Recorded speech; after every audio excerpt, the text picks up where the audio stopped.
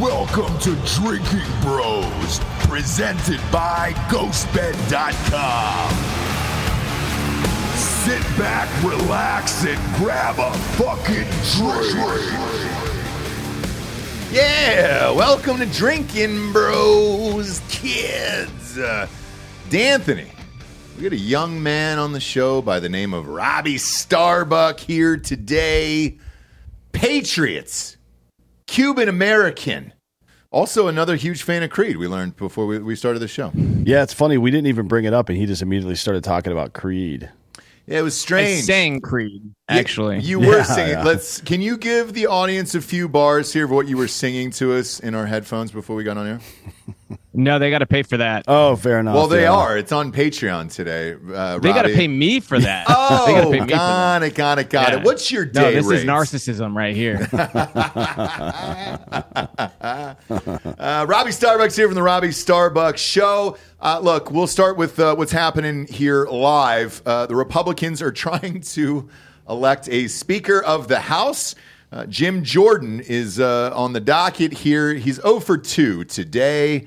Got 200 votes, needs right around 216 to get this passed. They re-voted, and he's down to 199. Robbie, do you think he's going to get it? You know, I think he will. However, this is just embarrassing at this point. You know, really, I think a lot of people throughout COVID and throughout this Congress and Biden's presidency have realized more and more how useless our entire government is on the federal level. And you start to sort of get the impression that we should be focusing our efforts on our actual states. You know, I live in Tennessee, and I think a lot of our efforts have been centered on how do we make Tennessee the best it can be? How do we make sure that Tennessee is number one in every way I want it to be number one, that we're the safest, that we don't have these problems that we see, you know, destroying other states?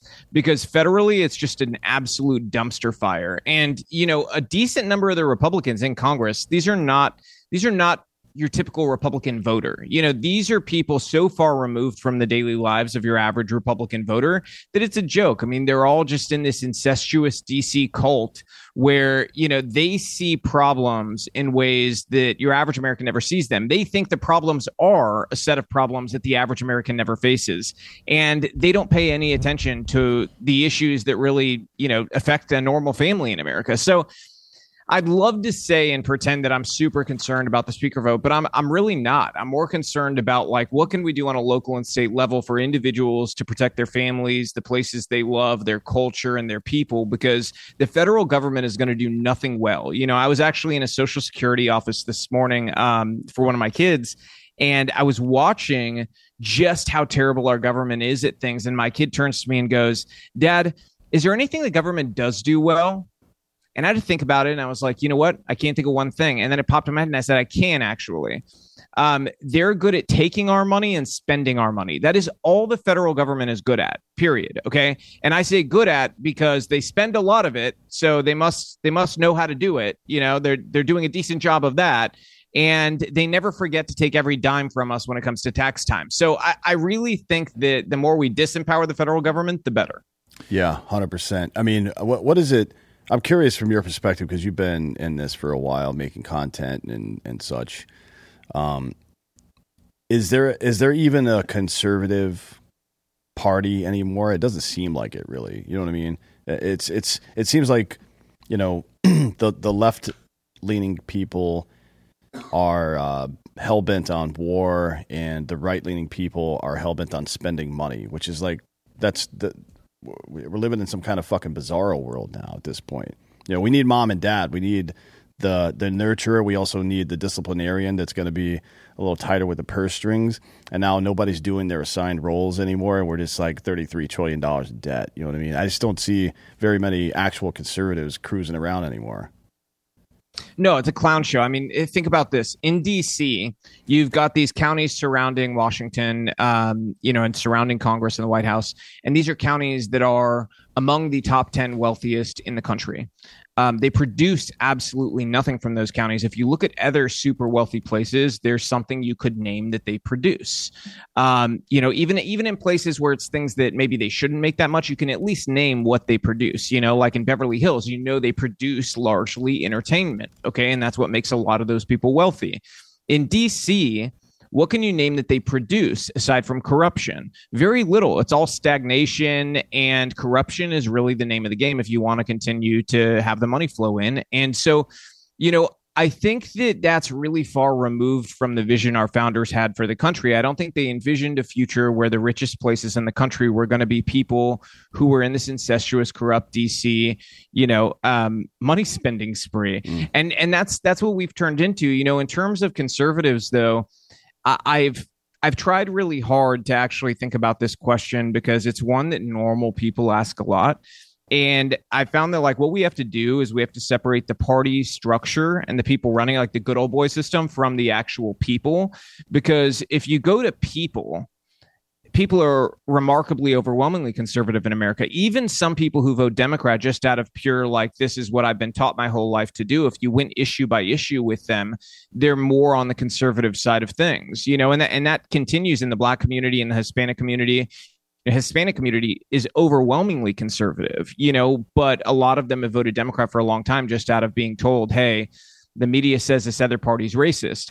The truth is, though, if you go to normal people, there's overwhelmingly conservative values. But if you go to the class of people running the country, there's overwhelmingly left-wing values. And some people say liberal. That's totally wrong. None of these people are liberal. They're illiberal to the utmost degree. These are people who don't believe in free speech. They don't believe that you're smart enough to make your own decisions. They believe you need some human being here in America to play God and teach you how to live your life and tell you what the confines are. Here's the rules. You got to wear your mask. You got to get this shot shoved in your arm 8 times a year. You've got to have this. You've got to have that.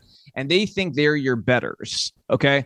Then there's people like us who, because of social media, are able to break through. You go back 20 years ago, a voice like mine would have never been heard. Okay. And same with you guys. We would have never been heard in any serious way. And that's not a mistake. That was on purpose. That's part of the plan.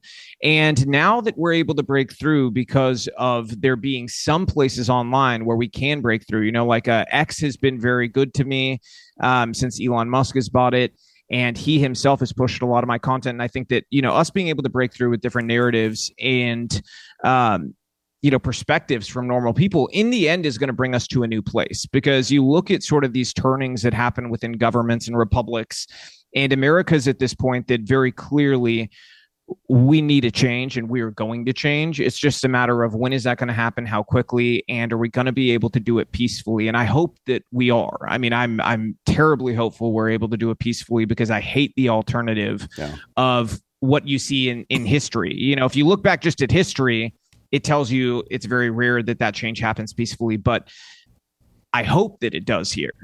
Yeah, there was an article out today that 31% of Trump supporters say they want to explore an alternative form of government, and they don't mind if violence is the answer in getting it. I think that a lot of this change that could happen will probably be via that. I just don't know if it's this generation. I think a more likely scenario is that the institutions that we're looking at now will collapse, and the violence we'll see will be violence of, I guess, circumstantial violence. That is to say, predators and criminals, right, who are operating in the absence of those institutions until we re-solidify society. That seems far more likely to me than any kind of civil war. Well, it's not just Trump voters either who are saying that in really discouraging numbers, saying that, they're open to violence being the answer. In fact, there was some recent polling done that showed that people on the left are far more likely to accept violence to get to their political aims than conservatives are. And, I don't think it really matters, who is this group of people saying that they're open to violence. I think what matters is, oh my gosh, we're talking about a huge chunk of our country that thinks violence is the next step here. By the way, those voters would be almost certainly not the ones doing the violence, because his share of voters is pretty old. Yeah, they're pretty old. No, I think that's pretty shitty. That's right. Yeah, and for me personally, I think you're right. It is on both sides. However, I think in this segment of voters, and with Trump in particular, there's a lot of veterans, obviously, and there's a lot of people that don't mind picking up a gun and saying, all right, cool, if this is what it is, this is what it is. Yeah, but veterans aren't going to take up arms against their own people like that. No, I agree. Happen. It's just not. I think the only context where you would is if the government was hunting down normal people. Which you know, I wish if anybody had uttered that sentence, 10 years ago, I would have said, "You're crazy. Come on." Same. But the truth is, I mean, how far away are we from that being some semblance of reality where that's happening? Because you talk about a time now where, I made this list recently of all the ways we're sort of going down this path to hell or communism. And it's sort of a new form of communism. A lot of the older folks, when you say the word communism, they kind of bristle and they think communism means, total control of the means of production. But the truth is, like anything, especially the way the left operates today, sometimes definitions do change. And sometimes the way that certain things work begin to change at the advent of new technology. And communism is no different. We have this new technological age. And I think that the old school communism has sort of fused with this idea that, you don't need the state to particularly own these things, because if you have a society that's very averse to total communism, that's in their face, that they know is happening, it's much easier to just control those companies from government and know that they will do whatever you want and have them act as your censors, have them act as your propagandists, and we're living through that now. That is where we are, where big tech has fused with the federal government. Shortly, I will have an announcement about that because, as you know, I think a lot of people know, back in the 2020 election, there was a large censorship operation being run through the federal government. And part of that was these groups that DHS was using as third-party proxies. These third-party proxies were then using their power and the money that they got via grants from the government, we're talking millions of dollars, to then go and target censoring people like myself, Charlie Kirk, Donald Trump Jr. There's a list of about 20 of us that were the top 20 priority targets that they had. And they worked with major, universities in America like Stanford to create these lists. And they really went to insane lengths to brand us as what they called, the top misinformation spreaders in the world or in the country. Yeah. And that was, in effect, the government starting its own censorship operation against the people. And I think that's something that, again, you don't see in free countries. You don't see the government do that on behalf of, one political party. Yeah, it's like the marriage of communism and fascism, right? I mean, this. Yeah, it really is. It's like a marriage of communism and fascism. And that's probably the best way to put it. Yeah, it's, maybe it was intentional or maybe it wasn't. Maybe it's just just the shitty parts of human nature and desire for power, and it just happened to manifest itself this way. But it does appear like, these assholes have taken the quote unquote best parts from fascism and communism, and made a peanut butter jelly sandwich. I mean, obviously, yeah. But when I say best, I mean most effective, right? Because it's what is working. You're right. Well, not only does it work, but one of the one of the signs of a very good information operation campaign, and Russia is great at this, is that you can't exactly put your finger on what's going on, right? Mm-hmm. It's like all the words or theories that you've used in the past to define something no longer apply. This is something new, and it's hard to convince people that something nefarious is coming around when it's something new to them. Like you said, Robbie, people know what communism is, right? Although there are a minority of people in this country who are deluded enough to think we should be communists. I mean, and pointing to them like, see, fucking, there are communists, is a complete waste of time and oxygen, frankly. Total waste. We should spend way more time articulating exactly what's happening right now so people could be aware of it and identify it in their day-to-day lives. Because, the censorship by DHS, FBI, CIA, NSA using third-party private companies like that, or in some cases publicly traded companies, that's a good example. But leveraging OSHA, for example, to reach down towards people in private businesses and tell them, well, you can't come to work if you don't get your shot. You know what I mean? That's another example of fucking public-private partnership that's butt fucking the country. You know what I mean? It happens, and so you're going to run into it no matter what class you're in, no matter what kind of job you work, whether you're involved in politics or not. You're going to run into it at some point. I think it's really useful to be able to identify that shit. Yeah, it is. And then informing people about it, like your shows and ours. Were you able to get together with those 20 or so people, like DJ TJ and Charlie Kirk and those guys, and discuss what was exactly going on behind the scenes and kind of share info on it? Yeah, so the Twitter files gave us some information too, specifically like to me and Charlie and a couple of the people, because the stuff Elon gave to some of the journalists who put out the Twitter files, it had information about us and the requests made, some of it. So that was very helpful. In terms of the people on the list, I've definitely spoken to a lot of them, and I think there will be an announcement at some point very soon, because some of this is being litigated right now.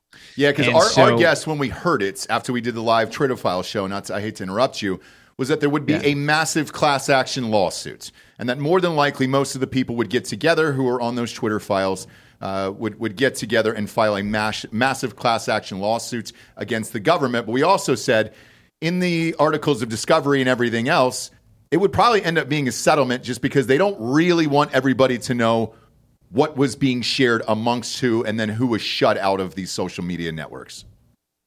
Yeah, so I can give you a little bit of info. I would think you're close to on the right track with what you said. I would say there's some people like myself who are not motivated by money, that are ideologically driven. And somebody like me, I will not take a settlement from the federal government. I will not. I am definitely out for proving a point. And I think that's very important in these things. You have to set, we have too many people who are so self-concerned. They're willing to go, okay, yeah, if I take, a multi-million-dollar settlement from the government, then I can use that to do good things. Yeah, well, I think it's more valuable to prove what the federal government did. And I think it's more valuable to be able to take that, and you can still get a settlement in the end, right? But you've got to get to the point where you have proven their guilt beyond a reasonable doubt, and you've created precedent for the future so they can never do this again to an American citizen. And I think that's the most important thing, is set that precedent in the law, because that is what is long lasting, not whatever multi-million-dollar settlement you get from the government. In fact, I can tell you right now, if I am faced with the choice of one or the other, I will absolutely take their admission of guilt over the other. I think that's that valuable, that important to the country and the future for my kids and my grandkids, that they live in a country where the American government can never go create a censorship operation to go after individual citizens. Members of the government can disagree with me. I'm 1,000% okay with that. They can vehemently disagree with me. They can call me names, whatever they want. Okay. On their free time, I consider that their First Amendment right. If they want to, pretend they think I'm this or that or whatever, I understand once you become a public figure, there's a pretty large threshold for proving that somebody's being libelous or slanderous or whatever, and so I don't really worry about it. They can call me whatever they want. I mean, I can't even count the number of times I've been called a racist despite the fact I'm Latino. Specifically about the immigration issue, which is funny. But that's just reality, and I think we have to prove that point by setting precedent. But I'm sure your lawyers have sat down with you. Dan and I have been in some of these lawsuits before and said, hey, Robbie, to fight a case like this financially is going to run you up mid 6 figures to low 7 figures just for your legal fees. Now, sure. The government, in a settlement like that could turn around and say, all right, the judge could say pay his legal fees or not. You don't know how that's going to shake out until after the trial's over. But you're also looking at a long fight. And that's, if you took this to trial, on average, it's about 3 to 5 years plus legal fees in that.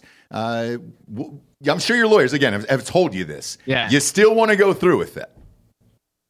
Oh, absolutely. And there's some little, there's stuff I can't say yet, but I would say don't expect it to take that long, because there's some intricacies within the law and the way certain things are already happening in the court systems. I would point to, say, the lawsuit happening right now between the Missouri Attorney General and the federal government about this exact issue.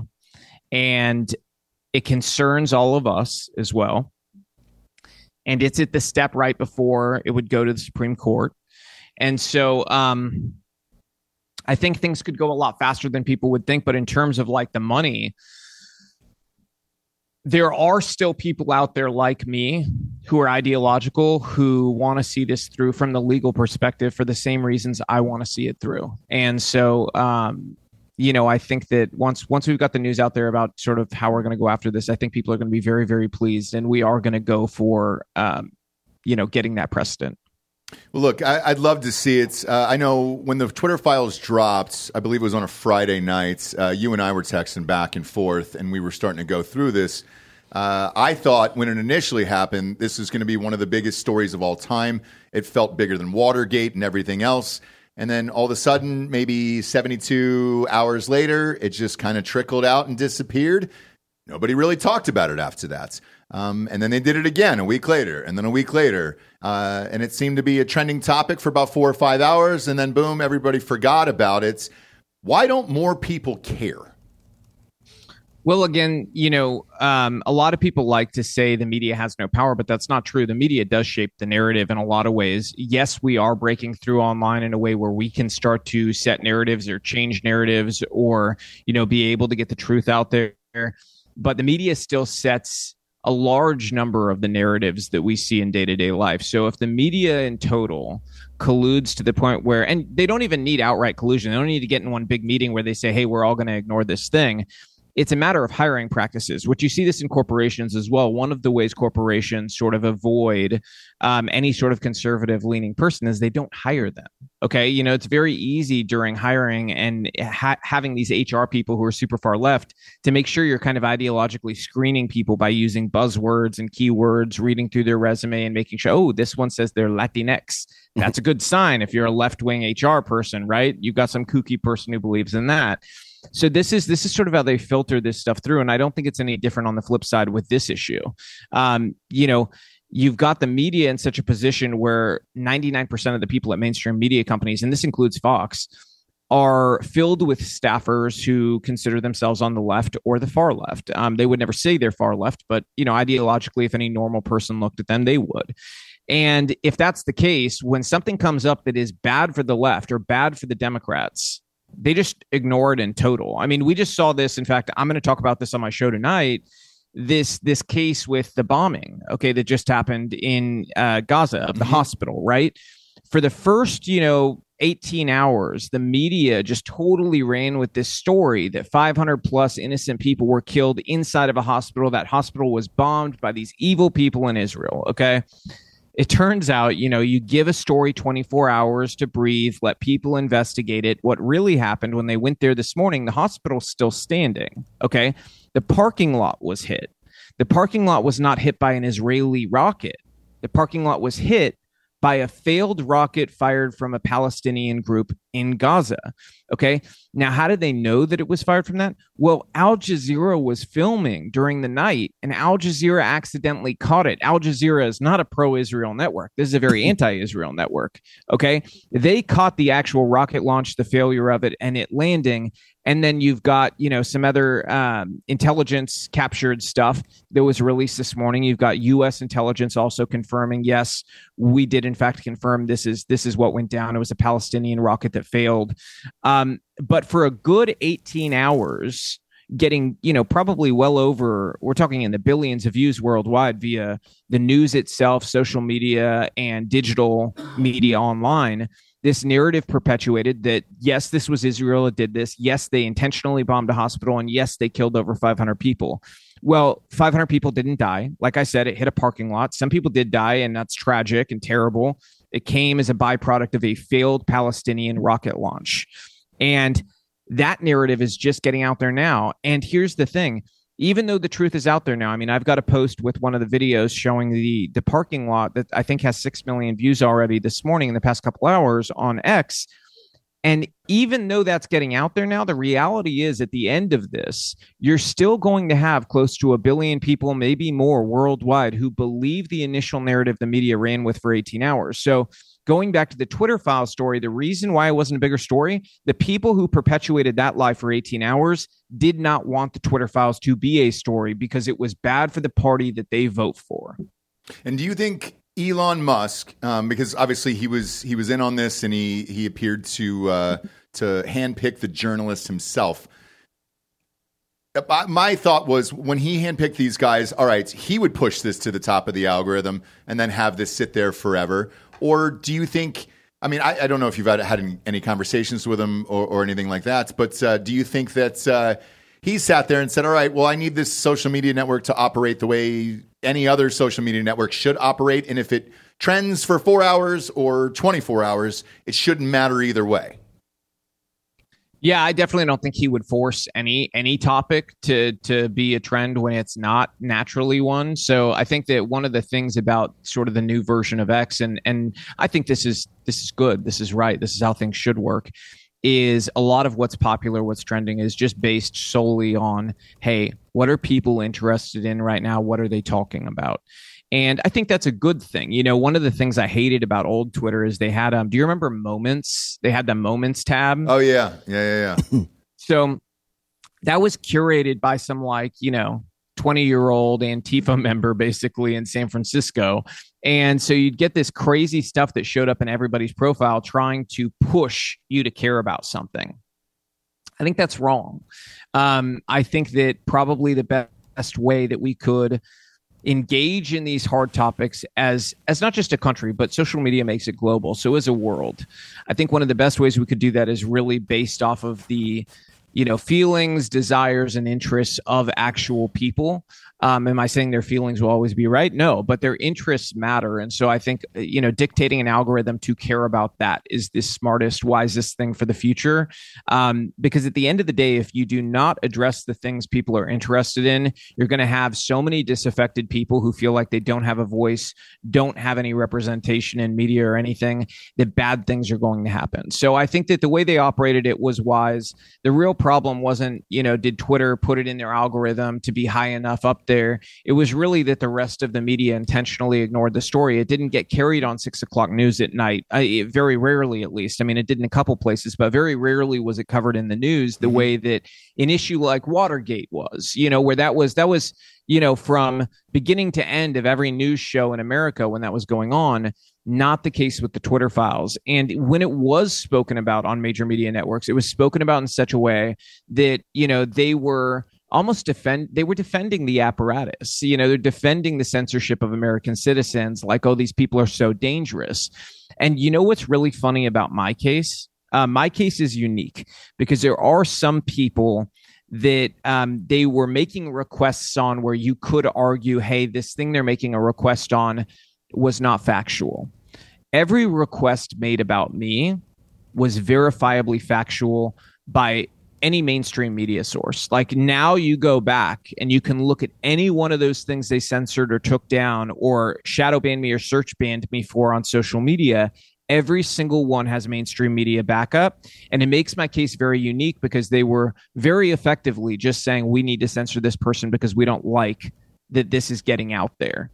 They don't like that a certain truth is getting out there.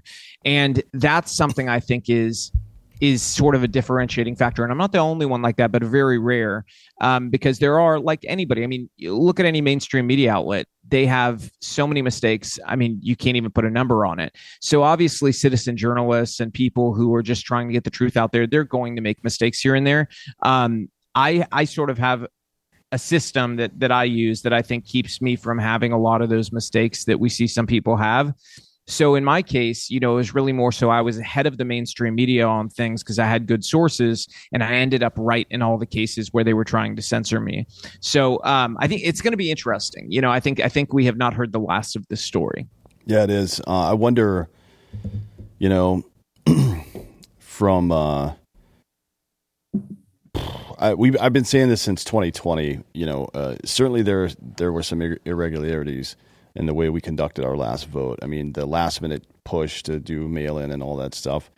But that, for me, it was a real forest for the trees kind of situation because, you don't necessarily need to hack a voting machine if you can hack someone's brain.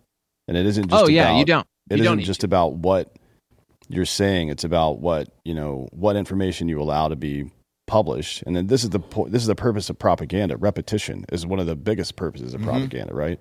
Just like if you say something loud and long enough, people will start to believe it. especially when you add in, societal pressures like manufacturing consent, where people are now self-censoring. This idea that if you, and it happens on both sides, and it happens with almost every issue now. If you question the narrative on U.S. support of Israel, you're anti-Semitic. If you question the narrative on the election, you're an election denier. If you question the narrative on vaccines, then you're a fucking crazy vaccine denier. It's like, that's the standard now. That's the go-to rebuttal on both sides of the aisle if anybody challenges their premise, instead of just defending your premise with information, which would be the reasonable way to handle that situation. Yeah, one of the things I like the most that gets asked is people say, what side are you on? And that's a good indication to me that I'm doing a good enough job not imposing my own bias when I am telling people something that is factual. Take, for instance, I think some of the mistakes people make in the fog of war, whether it be the Israel situation with Hamas or it's Ukraine and Russia, is they get very heavily invested in one side. And if you get heavily invested in one side, especially if your job or what you're doing is trying to just give people good information, the problem is you get these rose-colored glasses and you become incapable of really criticizing your own side. And of course, I have sides I'm more favorable to, and I don't hide that. I think like anybody with a brain could figure that out. However, I am always capable of criticizing my own side, and I think that's so important if you want to be a trustworthy person. I would refer to it as like there's trust agents in society, and people know who those are. They're the people who, if you see something from them, you don't question where this is coming from. You just know they've never led you astray. And that's kind of my goal, is never lead people astray and don't impose so much of my own sort of hope that something is a certain way that I'm losing sight of how my own side could have made a mistake or could have been wrong. You've got to be able to criticize your own side. Like with Donald Trump, it's very clear, Trump's going to win the primary. He's going to be the candidate. I don't think there's really any scenario. I mean, maybe there's like a 1% chance that something crazy could happen. I think you always have to leave that as a possibility. But if you go from this point out, it's very clear he's probably going to be the Republican nominee. Therefore, definitely the person that I will be pushing very hard in the general election.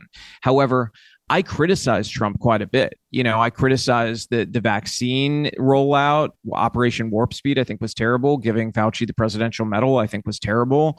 I think that the way that COVID in general with lockdowns and everything happened was terrible. There's a lot of people who feel that way, including, some people very close to the president. And I think that that's not a bad thing. That is a good thing. That's how, they say iron sharpens iron. You've got to have people willing to criticize you. And if that makes some people mad, that's okay. You've got to criticize people to make them better sometimes. And I'm no different. Like when I'm off, I think like one of the best things you could hope for in a wife is one that is going to let you know when you could be better, or that'll call your bullshit. And, I've definitely got a wife like that that'll say like, hey, in this area, you could be so much better. And here's how. And that criticism is so valuable. That's real love. That's real support. Yeah. And I think some people lose sight of that. They become just totally obsessed with like a cult of personality. And they say, oh, this person can do no wrong. Let's find an excuse for why this dumb thing he did was okay or was genius. And sometimes it's just not, because every one of us is human. We make mistakes. We screw up. And you've got to be willing to sort of own up to those screw ups and say, okay, you know what? This is how we could be better. Well, it'd be nice if people would organize themselves around principles, right, that don't change. Yeah, that'd be great. It's like in every other facet of life, we kind of organize our strategies around the immutable characteristics of whatever we're doing, right? Like, for example, sports. There's a certain mechanic that you use to throw a baseball that's going to be most effective at throwing it, but also prevent injury, right? Some just for your body type, there's going to be something. So it works on the physiological side. It also works on the philosophical side, and that's why, like it seems like every couple of 100 years we have this reawakening where we start reading the Stoics again. Like it's not 2,000 fucking years old. Where it's like, oh, you know what? I discovered it. Have you guys heard of these Stoic people? Like, are you fucking kidding me? You mean the foundation of Western civilization? Yeah, I've heard of them, dude. But instead, we have this fucking hero worship complex, and it applies to MAGA people just as much as it does to anybody on the left. I mean, this hero worship, this idea that some politician or another is going to come save us from shit is insane to me. I mean, it is absolutely bonkers. And why would you even think that? To me, it's just like a diffusion of personal responsibility. That's what I think it is. Yep. There's no Iron Man. There's no Superman. Nobody's coming down from, there in some superhero cape to save us. It's us. It's on us to fix these problems. Normal people are who created this country. Normal people are who have gotten us through. They're what have really made our country great. I sometimes, there's this thing I heard once somebody say, and it made so much sense to me. They said, there's these people that society at large or Hollywood or the media, they call extraordinary. They'll say this person who's a politician is extraordinary. And they say that as a way of marking normal people as ordinary. And what's amazing is really the people I find extraordinary are those normal people, like an electrician. Electricians, I don't understand how they do their job. What I understand about it is they take a copper wire and they shoot a lightning bolt through it and they get it to my house so that I can have light. Okay. That's incredible to me. That's extraordinary to me. There's farmers out there who work all day in the heat to get this plant to grow. They fight the elements. They fight the animals who want to eat it. And they grow this beautiful thing and they get it to my house so that my kids can eat. I think that's extraordinary. A politician who goes to DC and whines all day about something and gets very little done except for stealing our money, I don't find that extraordinary. I'm sorry, I don't. I think that's very ordinary. In fact, I think it's actually less than ordinary. I think it's pretty disgusting. And I think it's disgusting we put some sort of hero worship attached to it. I think the more we get normal people who are actually extraordinary to go to DC or go to these political positions, the more common sense and the more greatness we're going to see inside of our country and ourselves. We've empowered the wrong people. You look at a place like the State Department. They've got all these fancy degrees. They've got all of these accolades and these titles they've had for decades. And if you say something to them about foreign policy, if you grab a farmer off the street and you ask them for a foreign policy take, the person at the State Department would say, well, we got this. This is our expertise. This is our area.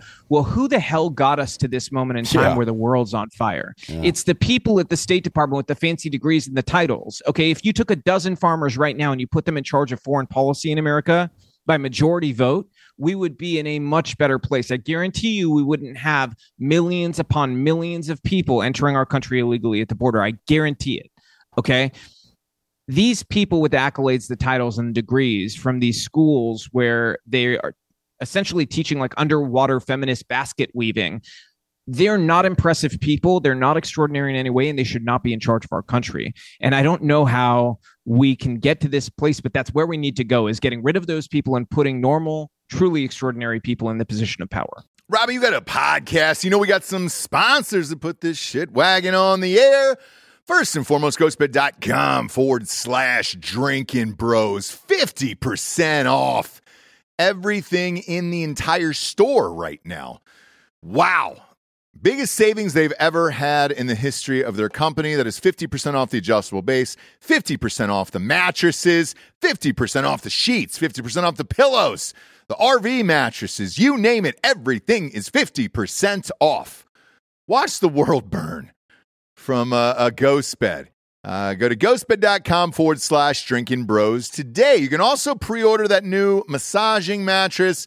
That is the only thing that is not 50% off. That's brand new, so those haven't rolled out yet. They're doing pre-orders as we speak. You get $1,000 off, though, right now over there with the promo code Drinking Bros. And it doesn't matter how many items you put in the cart. You're getting 50% off of everything. So if you want, 5 sets of sheets and 10 pillows and all that other stuff, 50% off with the promo code Drinking Bros at checkout over there. Plus, when you check out, you're going to see a 3-year pay-as-you-go program. No interest as long as you have decent credits. And you can combine that with the 50% off sale off of everything. So it'll stretch it out over 3 years. So if you were kind of on the fence about getting a mattress right now, know that you can get 50% off of all of it and then stretch it out over 3 years. And hopefully that helps. Maybe it'll become a Christmas gift. I know my wife can't live without that goddamn thing, and neither can I. It's a nice joint decision gift for Christmas and the holidays. Speaking of Christmas and the holidays, stocking stuffer sales are already out here. Sheathunderwear.com is back on the program using that promo code Drinking Bros for 20% off your first order over there. Let's go. I'm wearing a pair right now. I want to take a quick sec to thank one of our favorite sponsors, Sheath, for being with us here. Sheath is the most comfortable boxer briefs ever worn. If you're sick of boxers that are too loose or briefs that are too tight, Sheath is just for you. Again, I'm snapping through a pair right now. Bing, bang. You got to get a pair of these. One pair will change your life. The most comfortable boxer briefs you'll ever put on your body. They're like a stretchy fabric that's made out of moisture-wicking technology. Super soft, keeping everything cool and comfortable in the right place. With mine, dude, I got packing up for the old trip to Columbus, Ohio tonight. Throwing a bunch of different colors in there. Got the Ohio State red in there for good luck. I wear those on game day. A little something about my life that you don't know, but congratulations, you know now. Sheath is extremely useful for staying cool during the summer while working out. The most unique thing about Sheath underwear is that they have these dual pouches that keep your man parts separated. Prevents things from sticking together and all that stuff. And you can wear them just like a pair of regular underwear. Again, these are the most comfortable pair of boxer briefs you'll ever wear in your entire life. Go to sheathunderwear.com and buy the most comfortable underwear you'll have in your entire life. And use that promo code DrinkinBros, and you'll get 20% off your order. That is sheathunderwear.com. Promo code DrinkinBros for 20% off your order. Plus, they got the new bamboo pairs that are perfect for all weather conditions. I know I will be in the winter conditions this weekend up in Ohio. Last but not least, we got bioproteintech.com. Click the link in the description or use the sound of my voice to guide you there. Drinking Bros is the promo code that's going to get you $30 off your first order. Guys, if you're over 30, you're going to want to hear this. Every year after puberty, HGH hormone, growth hormone, that's the hormone responsible for the workout, recovery, performance, metabolism, even sex drive, that starts to decline, sometimes 50% by age 35. Doesn't matter who you are, how hard you train, how good you eat. It's happening to all of us. Here's where BioPro Plus comes in. BioPro Plus is the first of its kind non-synthetic alternative to prescription HGH hormone treatments. All the benefits of synthetic HGH without any of the needles, side effects, or doctor's visits. The best part about BioPro Plus, well, it works super fast and easy to use and is 100% safe. Just a little vial, a liquid you put underneath your tongue right before bedtime. It's great for sleep, and the benefits the next day for your muscles and all that stuff are fantastic. It's been trusted by physicians since 2009, and the benefits of it can be felt in just days instead of months. So when I ordered this, it came with 30 little vials, got shipped right to my house, and boom, you pop one of these in your mouth underneath your tongue every night, and you're good to go. A lot of people have experienced faster workout recovery, enhanced performance, metabolism, sexual function, and even better mood and energy. Want to fix the way you perform, look, and feel without all the risk of big pharma and that synthetic bullshit? Well, head on over to bioproteintech.com to learn more, or click on the link in the audio description. Use that code DrinkinBros for $30 off your first order. But the problem is, Robbie, is if we don't elect a Lauren Boebert, for example, who's going to jack off these dudes in a theater in Colorado? And that's what really concerns me. Yeah. Because there's not enough dudes getting jacked off at a play in Colorado these days. And that's kind of what I worry about. I also kind of want to go on looks a little bit. So if we are going to do farmers, can they be hot farmers? Like, I mean, I really want to sex them up a little bit. Like the ones, those Amish girls that Dwight Schrute was courting in like the 7th season of The Office. Yeah. That's all I want. Yeah. I don't want uggos in there, Robbie, but yeah, I agree with you for the most part there. See, these are the distractions they want us on. They want us distracted. It's all a fucking stuff. Ruse, man. That's all. It's like a fucking soap opera or something. It's so dumb. You know, getting people off of the serious moment we're at, because this really is a serious moment. It's sort of been my warning to people, is like, I will go anywhere and talk to anybody to make sure that we get into the public consciousness that we are at this moment where we're on the precipice of a new form of communism that will essentially imprison our children and our grandchildren. And it's the people that we've put in charge that are responsible for it. And if we don't stop that, we don't wise up, we don't get smart, it's going to get very bad. I will point out, a moment ago you made a baseball analogy, and I want to point out, the racism inside of that, because I'm Cuban, and that a baseball analogy was the way to speak to me. Okay, yeah. Look, it's the playoffs. I would bro. love, I don't know I would love to say I'm nothing we by can it, do, Robbie. And I'm also, I'll tell you how far I went with it too. We're Braves fans, and we just got our fucking shit pushed in. We sure did, but our producer's from Philly though, so he's back there happier than a pig in shit. Which is fine, but I'm rooting for Creed and the Rangers, obviously. There's one thing I want to point out about your Twitter and what you do specifically that I really enjoy, and I think it's important if you are trying to get information out there and trying to get people to change their mind in regards to big media and everything else.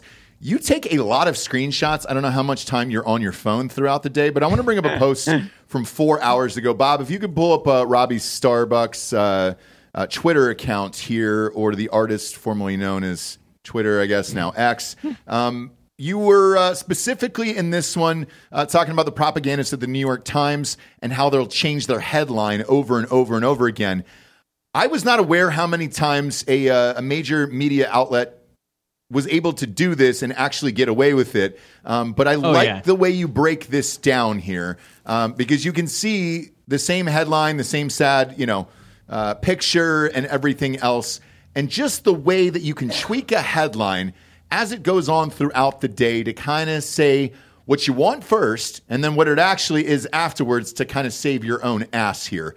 Why is this even legal? It's amazing. Look, so if you look behind me, actually, or I think we might be able to get it on screen for you guys if you guys can't. If we go to camera 3, do you see it? So this is one of them. I'll show you both images. Okay. Yeah. We've got it up live here. There you go.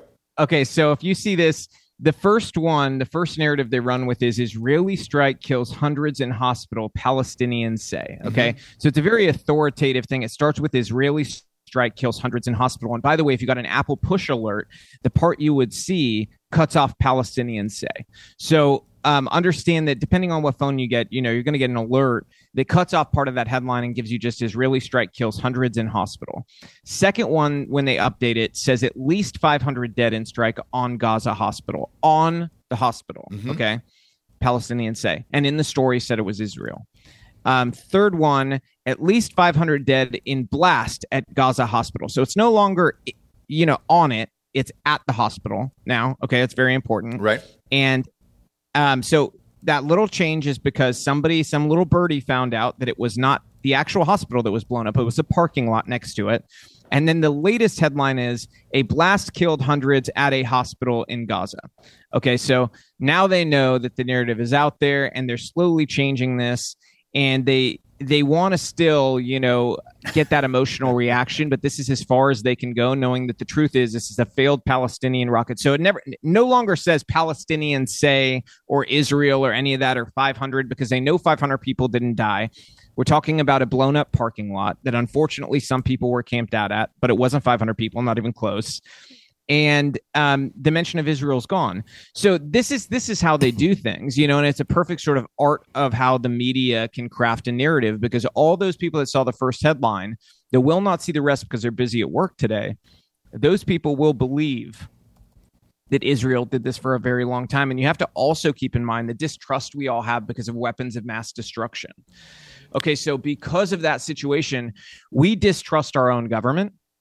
So when our government says, yeah, we have intelligence that it was, in fact, a Palestinian rocket that failed, a lot of people don't believe that because of weapons of mass destruction. So this stuff from the media where they run with a narrative that Israel did it at first helps contribute to the idea that, oh, definitely they did this thing. And people visualize in their heads, because if you notice 18 hours ago when this whole thing starts going crazy, there's no images of the inside of the hospital. Some people ran fake ones that are from like 4 or 5 years ago, but there was no actual images of the destruction. It was just talk of like 500 plus innocent women and children at a hospital where they were getting care, killed, on their hospital beds. And it was just all BS. It was all made up. And these reporters showed what humiliatingly little propagandists they are, because so many of them just bought it hook, line, and sinker. And the next thing you see is we have independently confirmed that 500 plus innocent people in a hospital have died. Their independent confirmation as they were scrolling Twitter. Okay, that's the secret of media. A bunch of reporters do no reporting. They just scroll and they go, oh, people have said this enough times that I can just trust it's true. And they'll say, oh yeah, I've independently figured out this is the case. And it's just, it's BS. And the publisher behaves like, it's like Billy Madison, that conversation that he has with Chris Farley. It's like that Veronica Vaughn, blah, blah, blah.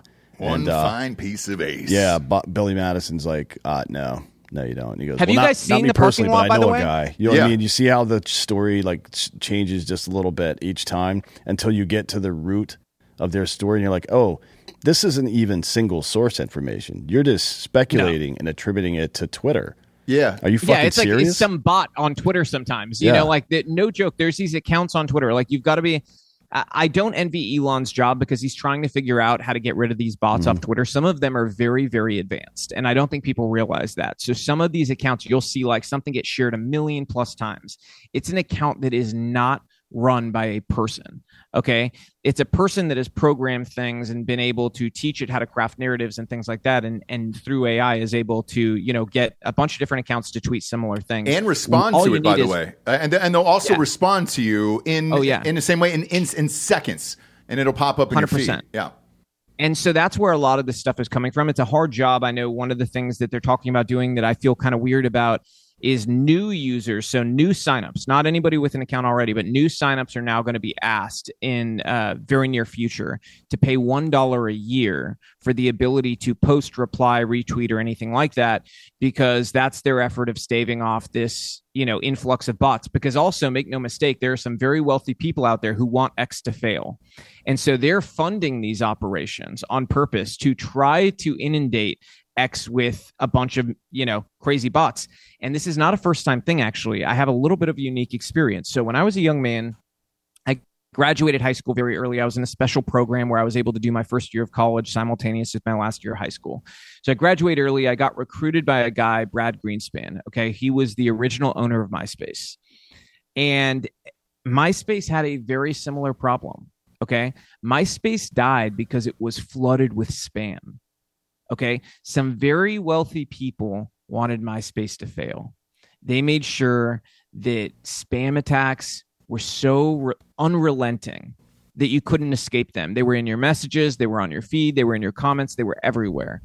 And people stopped wanting to use it because of that. And they went to the alternative social medias. That is what killed MySpace, not News Corp buying it, but the spam. You could see the user behavior change entirely once spam entered the thing. So that's what they're dealing with there. I am curious. Do you guys see the parking lot? Like what it looks like? Oh, yeah. So we've been talking about it, not on the show necessarily. We spoke, another show this morning. Another show, but we've been talking about it, me and my friends, people that have been in actual wars before. Yeah.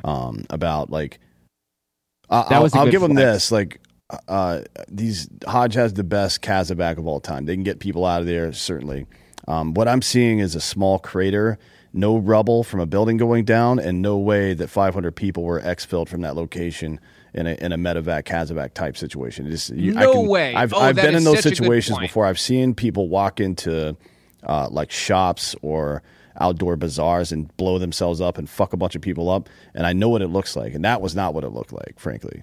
Yeah, how do you exfil 500 people that quickly with really no remnant of human casualties? Okay, there's no remnant really. I mean, very little. You could get me to believe that maybe a dozen people were camped out there. We're talking about a very small parking lot too. This isn't even like a mall parking lot. Okay, this is a very small parking lot that was hit. And to your point about the blast, that's probably one of the most telling things is there's not this huge hole in the ground. The Israeli rockets are no joke. They've got very serious weaponry. And you could look at places they've hit. We're talking about these huge craters, okay? Some of the Palestinian rockets are built out of pipes from the ground that they've dug up of, infrastructure that was given to them by Israelis, very bizarrely, ironically. and they often fail. A lot of their rockets fail because they're sort of ragtag. It's not as nice. They are getting, I did notice some weird weapons in there. I saw like an M4 in some of these videos, and I saw very American looking AR-15 in one of them. Did you guys as vets notice that some of these weapons look very American? Yeah. Not just the weapons though. Like I can give you upgraded weapons, and sure, that's going to improve your capabilities to some degree.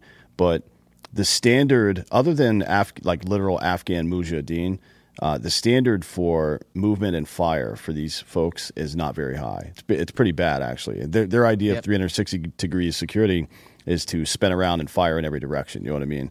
It's they're widely known for not being able to shoot. And what I saw, especially at the EDM concert, but even the way they were moving around door to door in some of the other videos we've seen through those neighborhoods, this is a different. This is a different Hamas. It's a different Islamic Jihad. It's a different PL, whatever. Whomever's there. I'm so glad you said that. It is very clear that they were trained. I don't know who did it, but these are not the typical jihadists you see over in the Middle East. Just say Iran, Robbie. Just say Iran. It was definitely Iran. That's, if I had to put money on it, I would say Iran. I would, and I would say maybe Russia or China helped as proxies, because honestly, their training is even better than Iran's quote Revolutionary Guard. I mean, they're decent, but some of the tactics I saw in there were kind of beyond decent. They looked very reminiscent of American, and I know we didn't train them, at least not our government, or maybe there's somebody who's gone rogue doing this, but it very clearly was not similar to what we see typically from jihadists in some of these like ISIS and stuff like that, or even old Hamas. Maybe they've got YouTube over there, Robbie, and they're just learning via YouTube, because those DIY videos are really popular right now. So I will admit I've taught myself a lot of things from YouTube, so I can't rule that out as possible. It's possible YouTube was responsible for this. No. Same. No. I needed a spark plug for a 95 Ford Bronco, and I didn't know which one to get. Found it on YouTube, so I was pretty amped about it. Yeah. No. The thing that makes us better than everybody else at ground combat is the way that we do it. You know what I mean? It's the rehearsing of the op and the being able to communicate without communication devices. So, like if you ever see any of those top down shots in a shoot house from soft guys, you'll see them move. Like I heard one guy put it. I think it was.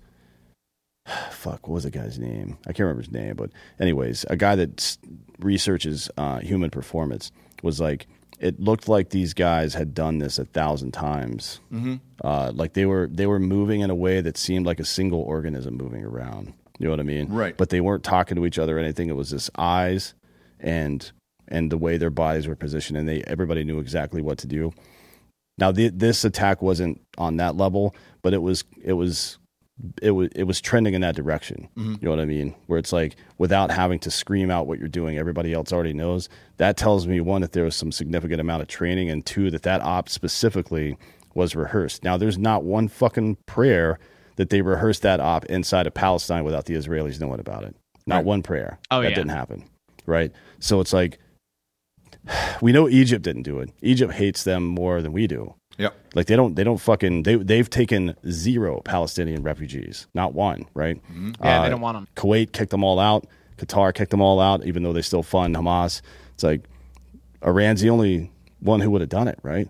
Probably with help from Russia and China. I mean, what we're hearing, my intelligence community people behind the scenes are telling me that Russia and China definitely had some influence on Saudi Arabia backing out of the Abraham Accords, and on definitely some of this other stuff, the emboldenment, if you want to call it that, of Iran. So definitely they're involved, but the direct player is Iran for sure. Absolutely. No question. But what do we do now, Robbie? Because Dan and I were talking about this morning. We got 2 different wars going on now. Like we said at the top of the show, it's pushed everything out of the fucking way regarding Speaker of the House, Hunter Biden, Joe Biden. Oh, even fucking Zelensky is like crying in his fucking soup right now. Where's my money? Yeah, I mean, everybody's forgotten about him. We're kind of focused on what's going on here. Who blinks first, and do we actually get involved in this?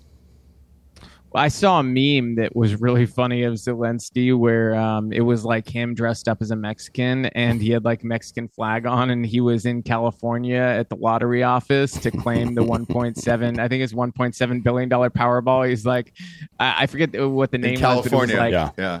It was like some Mexican version of his name. And it was really funny. I don't know if anybody's seen that. That's pretty good.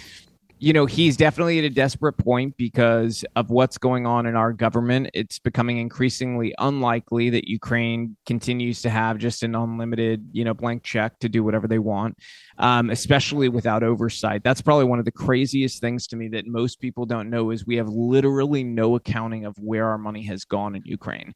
We do not require them to show us one receipt, nothing. We don't ask them to say, hey, here's an outline of our budget. This is what we spent it all on.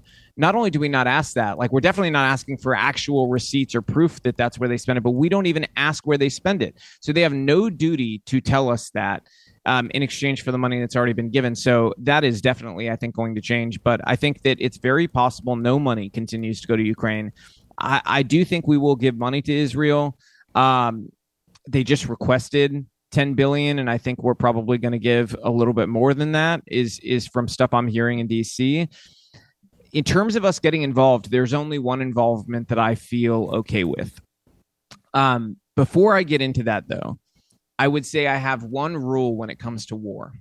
If I was a senator or I was a congressman or I was the president, my one rule, and I would hope everybody else would sort of think about this themselves, is never get into a war that you yourself would not fight in or send your son to fight it. I think that that's a good barometer for if people are serious and if it is a just war that is necessary. Because honorable men who have kids, we will fight for our families, for our country, if it is just. If we're attacked in a way where we must protect ourselves, then there's no question we should do it.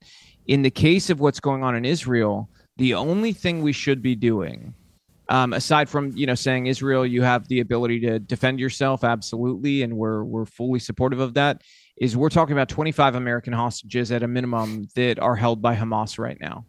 In that case, I do think we should have targeted teams going in to save those 25 people. They're American citizens.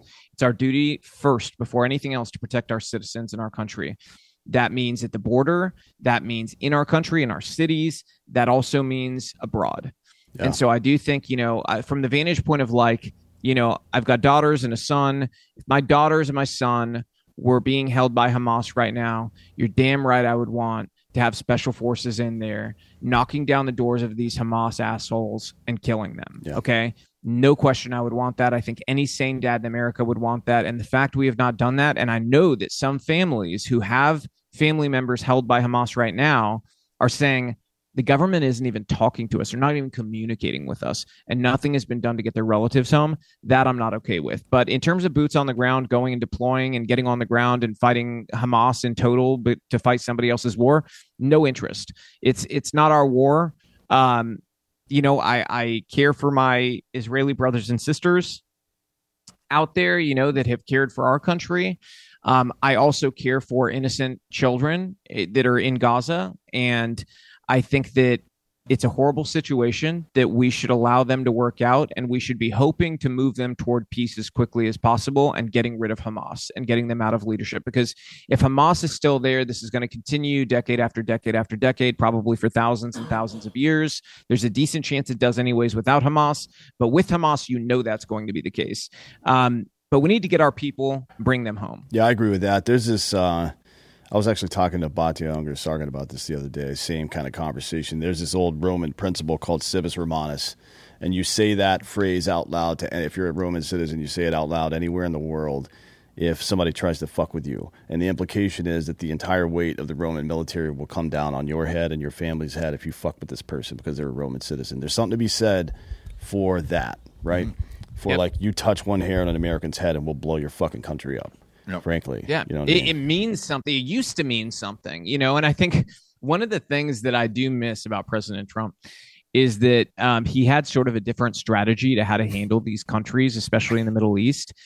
For so long, the strategy in foreign policy when it came to both Democrats and Republicans was let's go send, some incalculable number of 18-year-old boys from the Midwest to go get murdered in the Middle East. And they're just numbers on a board. As long as we have enough of them to overrun whatever group it is we're after that we're also funding through some shadowed, dark money org on the side, then okay, cool. And we get the oil and all that. And that used to be their strategy. Trump instead was like, okay, we're having these issues with Iran and some of the terror groups they fund. Let's kill Soleimani. This guy's been at the head of the snake for so long. Let's take him out, see what happens. And it shows the other side, the people who are actually in power, the oligarchs, people with money, like, oh, crap, he took one of our guys. I might be next. And it lets them know you're unpredictable, but that you're not afraid to be savage and that you will go after the appropriate people. That some 18-year-old kid in Iran who's been brainwashed in school since he was a baby is probably not the real problem here. The problem is at the head, and to stop the brainwashing and stop this cycle of destruction. And so, I miss that. I miss the mean tweets and peace, because that strategy is a strategy that brings you peace, because it truly is peace through strength. And some people didn't like the messenger, but the message was right. And that's undeniable. And I think that's why, if we're looking at a race that's RFK Jr., Trump versus Biden or Newsom, and I tend to think it's going to be Newsom, there's no question Trump is the person because of that peace through strength and the way he's handled so many different parts of our economy and things like that. COVID is the big red flag for him. And I think that there's enough time for him to have that come to Jesus moment where he realizes, like, okay, the people who have had my back always are the people who are the loudest saying, you need to clean this up, fix it, and make sure it never happens again. Yeah, I'm not sure if Trump actually understood this or not, or if it's just his personality and the way he communicates. But the way, what you're describing, the way he communicates, that's how you talk to people in the Middle East. That's how you communicate. Right. It's like here in America, I might say, well, I'm your boss, or here's my set of facts. They trump yours, or here's my job title. Here's my background or whatever, or physical intimidation, maybe to some degree. If I'm trying to make a point to some shopkeeper in Iraq, like, hey, we need information, motherfucker, I'm going to grab him by his collar and slap him in the face because that's how you communicate there. Right. It doesn't sit well with us, but that's not our fucking country. Right. And in the same way, they communicate through fucking acts of strength. That's how they communicate. The words you use, like, they'll be very polite to your face very frequently, but you can tell they're lying. But if I walk over to this old school barbarism, it is. Yeah. If I walk over to this police chief's, like, I remember distinctly, my buddy, you've met Ben West before. Yeah. His patrol was driving down the street next to a JSS, a joint service police station. And an RPG flew out of the front door and hit his truck, right? Fucking blasted glass all over everybody. They cleaned the mess up, and me and my commander come in at night, and he's yelling at this guy. But in the meantime, I'm walking around behind him, smashing his trophies and shit on the ground, slapping pictures off of his fucking desk, just being a mean person, right? And it wasn't, I was angry because he took a shot at my friends, but mostly that's just how you do it. That's how you communicate. Like, you can't fucking... We thought we were going to go civilize people. Are you fucking serious? Like, really? You thought that we were just going to change an entire culture? We're so stupid the way we handle these things. So Trump is definitely the best guy to handle that. Whether that works in other places or not, or whether he did it intentionally or it's just a coincidence that that's his personality, I don't think it really matters at this point, because we got a big fucking problem. Yeah. Mm-hmm. It's just about results, right? Mm-hmm. Like, I don't really care how that came to be, that was his impulse. But the impulse is correct, and the reality is I think a lot of people who have not, there's apparently a lot of Democrats who have never traveled. I've been all over the world, and you see very quickly in the Middle East that there's sort of a barbaric tendency in terms of behavior sets that is very popular. And I think that's like an eloquent way of saying what you just said. One where I don't get in too much trouble. But the truth is that, yes, this is a very barbaric society at large across many of these areas, and it requires a different type of communication. Yep.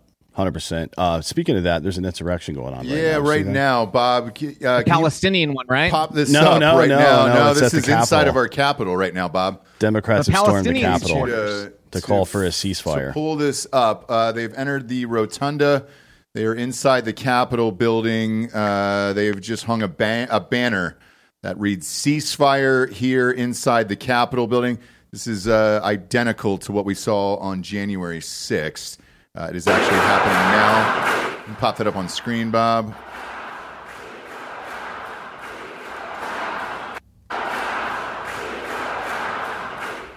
So is this pro-Palestine here? Is that what we're seeing? I did see a report about 20 minutes ago that Capitol Police had begun arresting people. Great. Oh, and look at this. You guys look at this. So right before that, Rashida Tlaib was leading this. Okay, do you see this video I have up? Yeah. You know what's so hard Rashida sometimes is watching those videos. And the people telling the kids don't cry. For this, the and like, let them cry. Now. So she's leading the insurrection. We've got X Up Live on our screen behind us.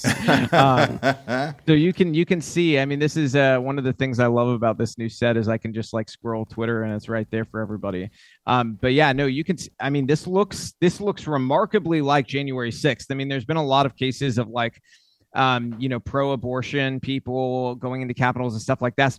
This is probably the most similar thing I've seen to J6 right now, because they're in there, they're disrupting a hearing right now. Yeah, and most definitely, this is not the normal sort of mode of operation inside of the House. And you can see here, look, they're struggling with some of the officers. Do you guys see that? Yeah.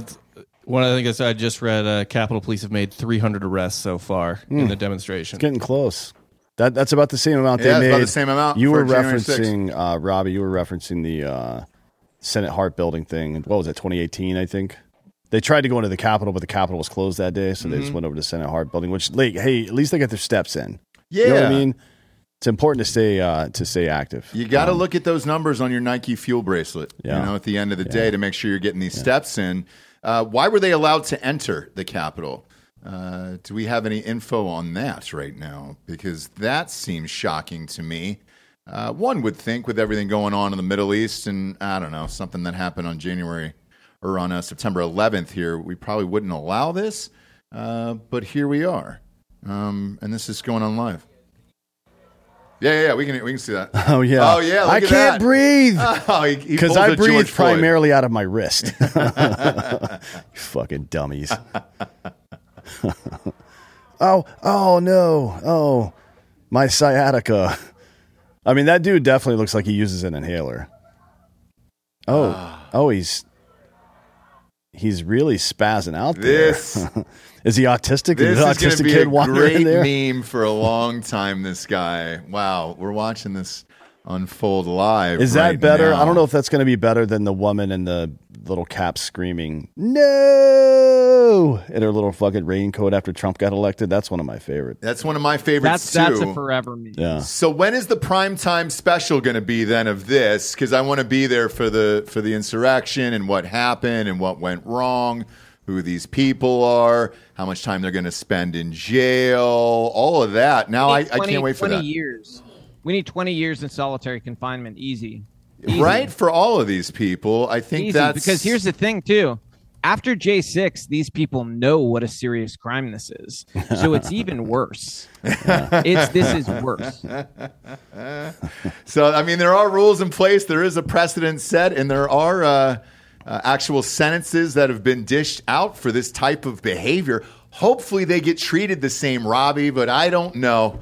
We'll find out in 3 years, because this is still going on for a lot of these guys. Oh yeah, no, this is gonna take a while, as we've seen from J6 cases. We're gonna have to have these people held in solitary for at least 3 years till we can figure out what to do with them. But then they're looking at 20 to 30 years each. Yeah, and then if any bills come up between now and then, we'll pass those so we can see what's in them. Yeah, that'd be great. Because we live in the dumbest period in human history, the dumbest by a wide margin. We used to be ignorant. Now we're fucking dumb.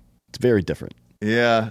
It's a good time to ask you where everybody can find you on social media and your show, The Robbie Starbuck Show. Yes, absolutely. So go to @Robbie Starbuck on any platform. We stream live on Facebook, YouTube, X. YouTube doesn't really they're not very friendly to us. They hide our streams. Yeah. They ban us for weeks at a time and stuff. But and then Rumble, as of I think Friday this week, everything will be live on Rumble. So all those places, it's @Robbie Starbuck, very easy to find me. and would love to have your listeners listen to the show when they're not listening to you, because obviously you guys are narcissists and you want to come first. You don't want to put me first. I get it. That's fine. But Robbie, it's not that. It's because you're Latinx. You're really playing. Know that we don't do that. Really playing the violin over there. What is this shit? It is. It's because we're racist, Robbie. You can say we're white supremacists over here. All right. So say what you will. I didn't want to say it. I was thinking it. However, I have found out recently that apparently I am too. Oh shit! It was only in recent history when Democrats figured out that Cubans are actually the most conservative voting bloc in the entire country, that they decided Cubans are not just white, but white supremacists. So apparently I can't even call you racist because I'm apparently one of you. Do you think it's at all ironic that everybody that's experienced communism firsthand is anti-communist? Like, should we glean anything from that, or we'll just keep going? It should not be shocking to people. Yeah. It should probably be like a warning. I always say to people, like, if you think the people whose families have experienced communism are like trying to warn you about this for fun, you're really deluding yourselves, because like after your family goes through a generational, like, you know, sort of event like that, you kind of want to just enjoy your family and your life and everything. The fact that they're all using their time and energy to try to warn you. Cubans did it for Venezuelans. They warned, this is like a very well-known thing in the Latino community. Cubans went hard trying to warn Venezuelans that Maduro and his party were communists and that they were going to destroy the country. And unfortunately, Venezuelans didn't listen. And it's to the lament of all these Venezuelan Americans now who all say, like, it was the biggest mistake ever. We should have listened to the Cubans. It's like that now in America. We're at the same point that the Venezuelans were at when Cubans were warning them about Maduro and his party. And you had all these Venezuelans saying that could never happen here. It could never happen here. The Castro situation is not going to happen here. And sometimes I guess you don't figure out it's happening till it's already happened. Venezuela is going to be fine. They minted a new 2,000 Bolivar bill today. It's fine. It's all fine. It's all, that's going to work for 30 trillion yen. You'll be able to buy a pack of gum. You sure will, and maybe some Winston 120s. Robbie, this is the point in the show we get to the Drinking Bro of the Week, which is someone who has inspired you or helped you become the person you are today. Who would you like to give the Drinking Bro of the Week to? Oh man, it has to be a guy, right? No, it can be a living or dead. Doesn't even have to be real. Yeah, it could be a doll. Then I'll give it to my wife, because my wife, she's a real badass. You know, like, she inspires me to be the best I can be. She's really like, she's what every man should have, which is like your wife really believing in everything you do. I mean, imagine, you know, the career I had in Hollywood. I directed Oscar-winning actors, some of the biggest stars in the world, making great money. And I go, honey, I want to burn my career down and talk about politics. You know, most wives would be like, yeah, no, that's not happening. You're going to continue to work with all of these A-list celebrities and keep this, you know, this together and your company together. And my wife from moment one was like, yes, you need to do this. And, you know, you can't hope and pray for that type of support. I mean, like, you should pray for that, but nobody could realistically like expect that to happen. But my wife was like, you burn it down. Here's some matches, you know, like, I'll throw a couple in too. And I couldn't be more grateful for that, because I wouldn't be where I am without her. Awesome. That's the same thing Josh Smith said. Yep. Buddy of ours, Montana Knife Company. Same dealio. Like, he was doing it kind of as a hobby. And she's like, dude, stop your job and go do what you want to fucking do. That's behind every great man is a great woman. It's true. Yeah, 100%. 100%. Get married, have babies, you know, pray, enjoy life, start a farm. That's the other thing. I love being outdoors with our animals. Like, if I could tell young men anything, like, don't listen to the people telling you don't get married or whatever. Like, find a good woman, get married. Yeah, and experience life. Have as many kids and experience life. I agree. I've got 3 of them myself, celebrating 10 years with my wife here next week. We appreciate you being on the show, man. You're fantastic. It's almost like you listen every day. Either that or we share the same brain because we agree on a lot of things here. Well, we're all white supremacists. So. Well, that's the only thing that's different. We just found that out. We just found that out. That's the only thing that's different. You're a latent life white supremacist. Yeah, welcome to white supremacy. I've got to stay out of the sun is the only thing, because some people at the rallies might start to catch on if I'm in the sun too often. So I think I've got to avoid those because the brown might scare some of them off. It sure will. We'll see you in the rotunda here in about 20, Robbie. Download the Robbie Starbucks Show whenever you're done listening to us every day. Great guy, great opinions, and a great guest. We appreciate being here. Go to iTunes, rate the show a 5-star, and leave a quick review. Also, head on over to Spotify. It's just a 5-star, and you can walk away. For D'Anthony Holloway, Robbie Starbuck, I'm Ross Patterson. This is the Drinking Bros Podcast. Good night, everyone.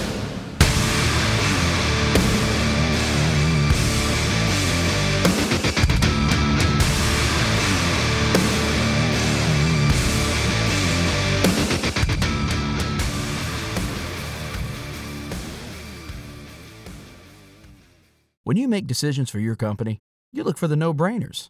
And if you have a lot of mailing to do, Stamps.com is the ultimate no-brainer. Mail checks, invoices, documents, and everything you need to keep your business running. Get rates up to 89% off USPS and UPS. And with the mobile app, you can take care of mailing on the go. Make the same no-brainer decisions as over 1 million other businesses with Stamps.com. Sign up at Stamps.com with code PROGRAM for a special offer. That's Stamps.com, code PROGRAM.